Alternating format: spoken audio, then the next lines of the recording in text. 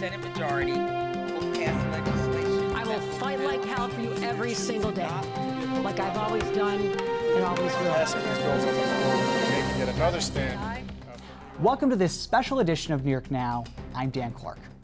This week, we're talking about infrastructure, but not in the way you're probably thinking. When we talk about infrastructure, we usually focus on roads, bridges, tunnels, that sort of thing. But there is so much more to the word, and we see a lot of that in New York. Take broadband. It's not the same as building a highway, but it takes a lot of infrastructure to get people connected. And while more people have broadband now in New York than they did 10 years ago, access remains a huge issue, especially in rural areas. Not just because of cost, which feels like it's going up every month, but because of the physical build-outs that need to happen. The FCC says that 98% of New Yorkers have access to high-speed internet, and they define that as having speeds up to 25 megabits per second or more. For context, that's enough to surf the web and stream video, but it won't support a family of users. But the data is misleading in a way that paints a very different picture from reality. As reporter Daryl Camp explains in this report, access to broadband is a bigger problem than people think, and the road ahead is complicated. Take a look. Electricity, water, gas, three services that many New Yorkers would find it hard to live without. Over the past 18 months, those services were protected for those in financial hardship, and with many people working and learning from home, the pandemic shined a light on another service that is hard to live without: high-speed internet or broadband. Even pre-pandemic, access to broadband in New York has been an issue for years. Former Governor Andrew Cuomo even tried to kick one of the largest internet service providers, Spectrum, out of the state when the company was slow to expand internet access across New York. That's something the company agreed to do when it bought Time Warner Cable a few years back. That's gotten better, but thousands of New Yorkers still don't have access to broadband. And with how vital it's become to everyday life, some say it should be regulated as a utility, like gas and electric. Richard Berkeley leads the Public Utility Law Project. In New York, we need two kinds of availability of broadband. First is actual retail availability, and we call that physical access.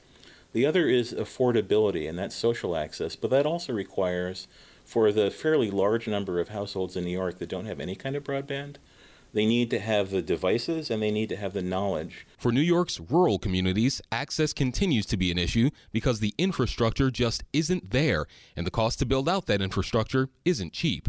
Senator Peter Oberacker is from Otsego County. He is the top Republican on the Internet and Technology Committee, and he's seen firsthand how building out broadband can be near impossible for those without access. The 9 counties that I represent in the 51st are very rural, and so the challenge is the topography, is the distance between homes. Now, here's the interesting part. I don't have it at my house. It's a mile from my house. And to get it there, we were inquiring about it, and it was north of $50,000 to get it to come to my house. The state has claimed that 98% of households in New York have access to broadband, but that number can be misleading. It comes from the FCC, which measures data by census block. And because of how it's collected, that data doesn't reflect access to broadband on a house-by-house level. Assemblyman Angelo Santa Barbara is a Democrat from the Albany area who chairs the State Commission on Rural Resources. Our mapping in New York State is not good. It goes by census block. It's a very old way of identifying who has service and who doesn't. So census blocks are very, very large. As you can imagine, in rural communities, that's very problematic. So anywhere from 240 to 1,200 homes in a census block. And the way the methodology is even if one home is served, they consider that census block to have service. That's obviously not true. And access to broadband can be even worse for older generations. That was the case during the pandemic when a lot of everyday life shifted online. Bill Ferris from AARP says that created a digital gap between seniors and the services they need. There's studies out there in New York that say that 40% of older New Yorkers, 65 and older, don't have access to the internet. And that's a problem, especially with the increasing of the use of telehealth that we have seen during the pandemic, both for federal programs and state health care programs. access to the internet is actually becoming essential here in New York, especially for the people we represent. But access to broadband isn't just an issue in New York's rural communities, it's also a problem in New York cities. Stuart Reed from the Harlem-based Digital Divide Partners works on providing access to people who live in public housing. He says that availability does not necessarily equal access. Of those 500,000 people, a full 50% do not have internet access at home. And that is compounded by the fact that 50% of the population is unemployed, and the average income of this group is at the poverty level, just hovering above $25,000. Reed says it would go a long way if there were free, universal internet access in public housing. But for rural New Yorkers, there's more to consider, like the infrastructure issue and the cost for providers. Senator Daphne Jordan represents a district in the Capital Region that has urban, suburban, and rural areas. And she says broadband expansion faces several hurdles, like something called the fiber optic tax. Because now, under New York state law, they have to pay for the right-of-way along the roads for which their broadband expansion is going to run. No other utility has to do that. Just place that on broadband provider. It's like one of those cheap money grabs. One solution, Jordan says, would be to issue tax credits to residents and businesses who have to pay providers to expand service into their area. But Oberacker, the senator from Otsego, says there's also a disconnect for some lawmakers between how access to broadband varies in rural areas versus cities. He says he'd like to bring other members of the Senate to his district to show them why it's different. And then that would lead for us to also educate, bringing in private industry, bringing in the actual suppliers and the same thing, and having that dialogue. But there could also be a common solution to help both rural and urban areas with broadband access, and that's funding. Here's Berkeley again. New York built the Erie Canal, the largest public-private project of its day, the most successful one ever built. So the Erie Canal was so successful, and it was a combination of private and public money, that even before it was finished, it had to be bigger to meet the needs of the state. And New York opened the West because of the Erie Canal. So I think we can do this kind of thing right. I think it's a shame that we have to, toss public money into this. But if we do this, then, we will get the outcome that we need. So we'll see what the Hochul administration finds out from that mapping survey and how the state responds. Broadband was something that the previous Cuomo administration helped expand, but didn't quite reach everyone. And it's a big issue for a lot of people. The key here, lawmakers say, is not to just expand broadband, but make it reliable as well. That means consistent speeds and no trouble getting connected. And speaking of which, we'll turn now to another lagging part of New York's infrastructure. That's cell coverage. So if you're watching this week from a city, you probably don't have this problem. But cell coverage in New York's rural counties leaves much to be desired. I grew up in Shenango County, and decades later, there's still no cell service where I lived, and that's not unique. If you get above Lake George in the North Country, cell coverage is less than spotty. Really, every area of the state has its own dead zones, and they're not small. That's why a few years back, the state created the Upstate Cellular Coverage Task Force. And just a few months ago, that task force finally released a report on expanding cell coverage in New York. Assemblymember Angelo Santa Barbara served on that task force. We spoke at the time about its findings and what should be next in New York. Assemblymember Angelo Santa Barbara, thank you so much for being here. Thanks, great to be on the show again, Dan. Of course. So we're talking about something that is so important in upstate New York. It's cell coverage. And I know to people watching that might be like, oh, why do we care about that? I probably have service at my house in the city of Albany, or even maybe your rural community has service. But imagine driving up 87 to Lake George for the weekend and you get into a car wreck and then you can't call 911. So now we have this Upstate Cellular Coverage Task Force. It was established in 2019.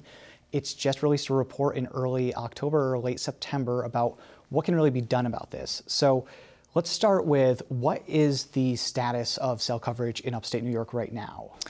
Well, part of the task force, one of the initiatives that they were tasked with doing is actually measuring that and finding out where we had coverage and where we didn't have coverage, because there was some dispute over where coverage is good and where it wasn't good and where it was non-existent. And Part of it was actually measuring, going out and measuring with devices where service was available and where there wasn't any service. And cell companies will say, oh, you have service, we have the coverage areas, and we see these maps. But then you go out into those areas and you can't make a call. So part of what we needed to do here was figure that out. So what we saw is, there's a lot of, the blue areas on the report, a 71-page report. You see that there's a lot of areas, especially in upstate, that do not have coverage, more than 2,000 miles of roadway with zero coverage, not counting the actual rural communities where there's no cell service in those areas. As you said, can you imagine being in your home or living somewhere? Landlines are almost a thing of the past right now, but not being able to make a call or having to travel to make a call. And if it's an emergency, how do you do that? That was part of what this task force was designed to address, to come up with solutions to overcome those obstacles. And some of those landlines now need electricity. So if you lose your power and it's an emergency, there's not really much you can do there. So I guess my question is it just that we don't have the infrastructure in these areas without the cell service? Because I think most of us know we get cell coverage from towers. At least I think that's still how it works. So do we just not have that infrastructure in place to provide this coverage in a more universal way? Well, there's a number of things. The towers are needed. You need the towers to get the service, no doubt about it. There are obstacles that were described in the report, some of them being regulatory. And coming up with a way to streamline that process is important, but also access to the land, having the property to do it. So the report talks about having access to state lands and right-of-ways.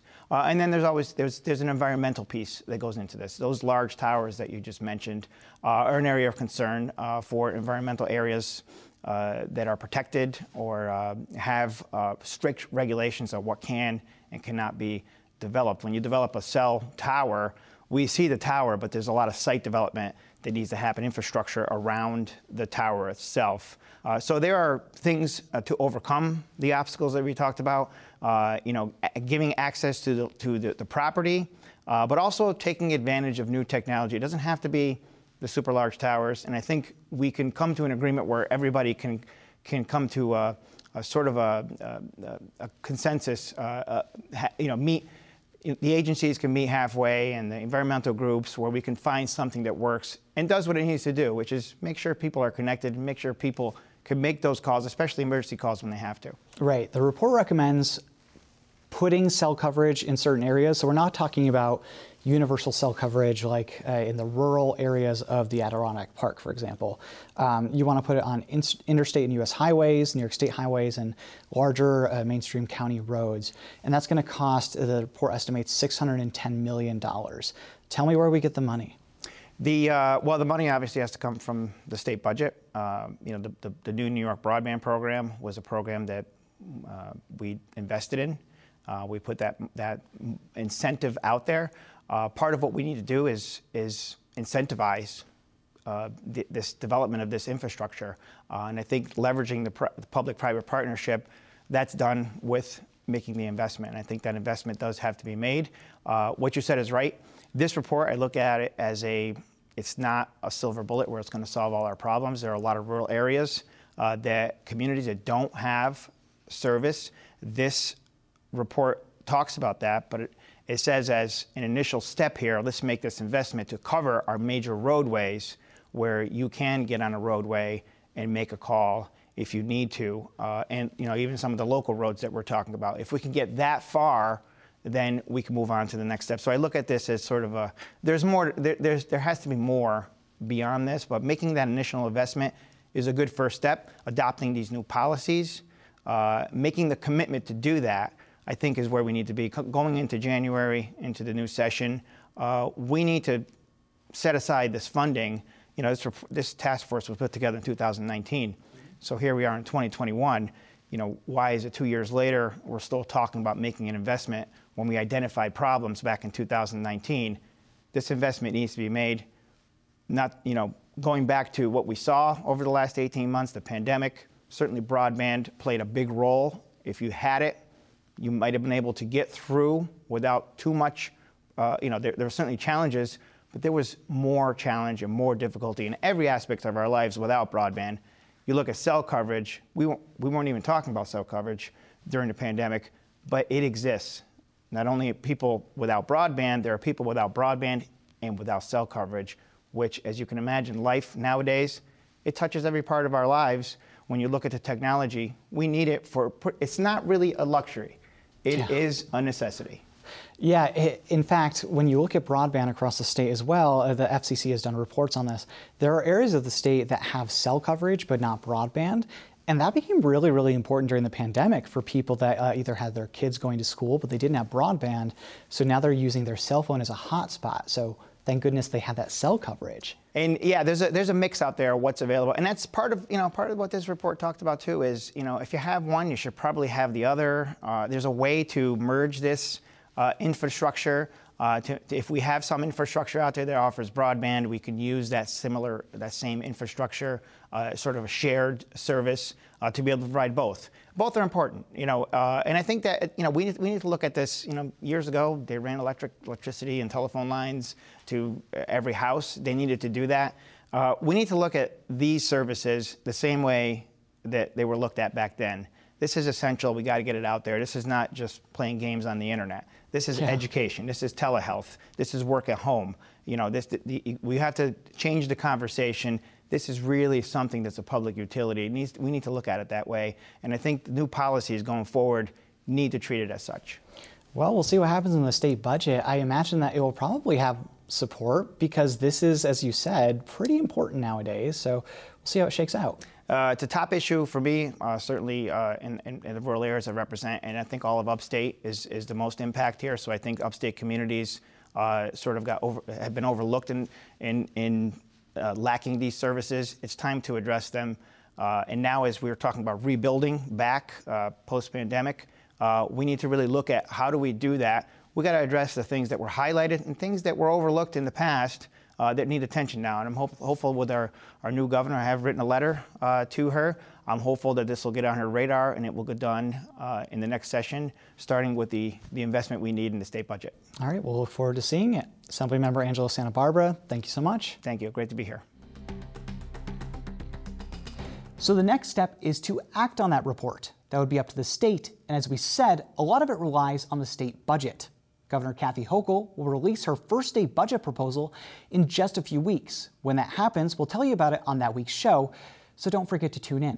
In the meantime, affordable housing is expected to be a top issue for state lawmakers in the new legislative session. There's been a lot of talk recently about access to housing in New York, whether it's because of cost or just infrastructure. This week, we're looking at the infrastructure side of things as it relates to affordable housing. New York would need another 600,000 affordable rental units to fill the affordable housing gap for low-income residents. That's according to the National Low-Income Housing Coalition. And in the next few weeks, we'll hear a lot more on that as the new legislative session begins in Albany. For more on the state's affordable housing crisis, I spoke recently with Jolie Milstein, who heads the State Association for Affordable Housing. Jolie, thank you so much for being here. I really appreciate it. It's our pleasure. So we're here talking about affordable housing, which I think is something that a lot of New Yorkers don't really know too much about because a lot of New Yorkers don't have to have affordable housing or public housing. So let's start there. What would you describe as the state of affordable housing in New York right now? Do we have enough? Do we need more? How are we doing? Well, let's agree on what it is that we're talking about. When we talk about affordable housing at New York State's Association for Affordable Housing, of which I'm the president and CEO, we're talking about a public-private partnership that builds housing and maintains it for low-income and very low-income New Yorkers. So it's really a partnership. The money to build these buildings is a combination of tax credits provided by government entities and private debt, and it's a variety of sources, but residents all have to income qualify. So not anyone can live in a building that's considered affordable housing. In our world, you have to income qualify and not make more than a certain amount of annual income to be able to live in these partnership buildings. And can I interrupt you for just a second? Is affordable housing the same thing as public housing? What's the difference? So public housing is different. Public housing is built exclusively with government money and run by governments. In New York City, that takes the form of NYCHA, and around New York State, there are a variety of different government entities that are public housing authorities that own and manage those public housing units. Those are different than what we call affordable housing, which is privately owned but built with government support. Okay, so if somebody can't get into affordable housing because there may not be access and isn't in public housing, what happens to those people? Are we just dealing with people that will then become homeless? Not necessarily homeless, but we consider them rent burdened. And over half of New York State renters, I think the number is over half, are rent burdened, which the definition is that those residents pay more than 30% of their income towards housing. And you can imagine in most neighborhoods, certainly in the 5 boroughs and across many of the high opportunity areas of New York State, many residents are paying more than 30% of their income towards their rent. Wow, that's quite a bit of income to put towards rent. And I know that rent prices can be high. It's outrageous sometimes. So sometimes it's extremely high and getting higher with the severe shortage that we have. It's a supply and demand equation, and the supply is severely limited. We're really in a housing crisis even before the pandemic. And what happens in addition to homelessness is people double up. They can't afford other necessities like transportation and food. So there are a whole host of bad outcomes when there's a housing shortage as we have now.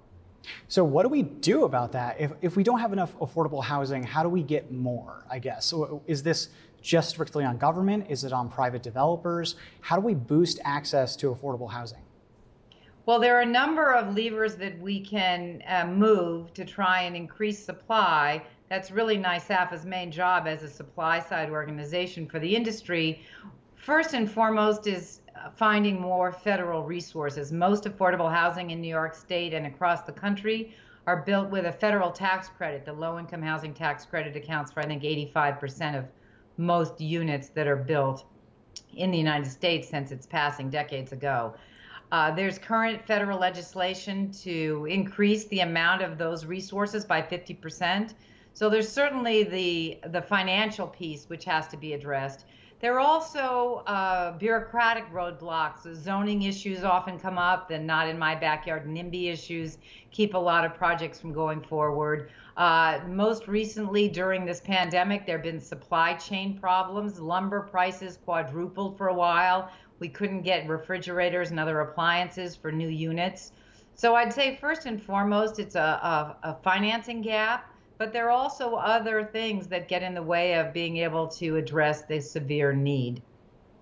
Now, can we fill that gap with public housing? I guess I'm just looking for solutions, because if we have these roadblocks that government can't necessarily get past, how do we do it? Is it just a sense of trying to make the case to the state that this needs to happen? Or is this about engaging with communities to make sure that we will be able to do this in these places? Well, it's all of the above. We can't build more public housing at the moment. There's a national law that does not allow for the construction of more public housing because the way it was originally conceived, built by government and maintained by government, the federal government actually hasn't kept up the maintenance of many of those projects. That's why I think there's a multi-billion-dollar funding need in the case of NYCHA. And as we're trying our best to shore up the existing public housing units, but we're not building more public housing at this time, which means that these public-private partnerships have to step up and fill the need. We're doing that with the state legislature and with the current last year of a 5-year housing plan. We're really looking at NYSAFA to advocate for another multi-year plan. That's one of our top priorities, is to get the state to authorize. In fact, the legislature passed a 5-year planning bill. We really need an institutionalized multi-year housing planning cycle so that we can ensure that we don't have gaps in the funding and in the process of awarding those resources to developers. So if we get everybody on board, the developers, the government, that partnership, I wonder how infrastructure plays into this. Do we have the space, the places? Do we have enough that we can create this affordable housing to hopefully fill those gaps that we have right now? Well, finding sites is a huge challenge, but I think an even bigger challenge is building these units sustainably. So when you talk about infrastructure, we really need to move with the governor's climate law, CLCPA, and with New York City's Local Law 97, we're really looking at much more sustainable development. So we can't build the way we have. And part of that is the energy grid that supports all of these developments. So we have to work hand in hand with municipalities to make sure that the infrastructure exists on the ground to build enough units. And we have to find the financial resources to build green and build sustainably. Yeah, like I said at the start, this is just something that a lot of people don't know about because they've never had to rely on affordable housing. So I'm glad that we got to have this conversation. It's something that is not just a New York City problem. It's a problem all around the state. You see it in really every city. But we will leave it there. Jolie Milstein from the Association for Affordable Housing, thank you so much. Oh, it's my pleasure. And also in housing, New York's eviction moratorium from the COVID-19 pandemic is set to expire on January 15th. Some lawmakers want that extended, others say it's time for it to end. So we'll see how that shakes out in the next 2 weeks. Lawmakers are back in Albany this coming week for the new legislative session, and on Wednesday, join us here on your local PBS channel for live coverage of Governor Kathy Hochul's State of the State address. She'll be giving that speech in the State Assembly chamber, and we'll be right here in the studio to bring it to you live with analysis from top-notch experts. So we'll see you then. Have a great rest of your weekend, and be well.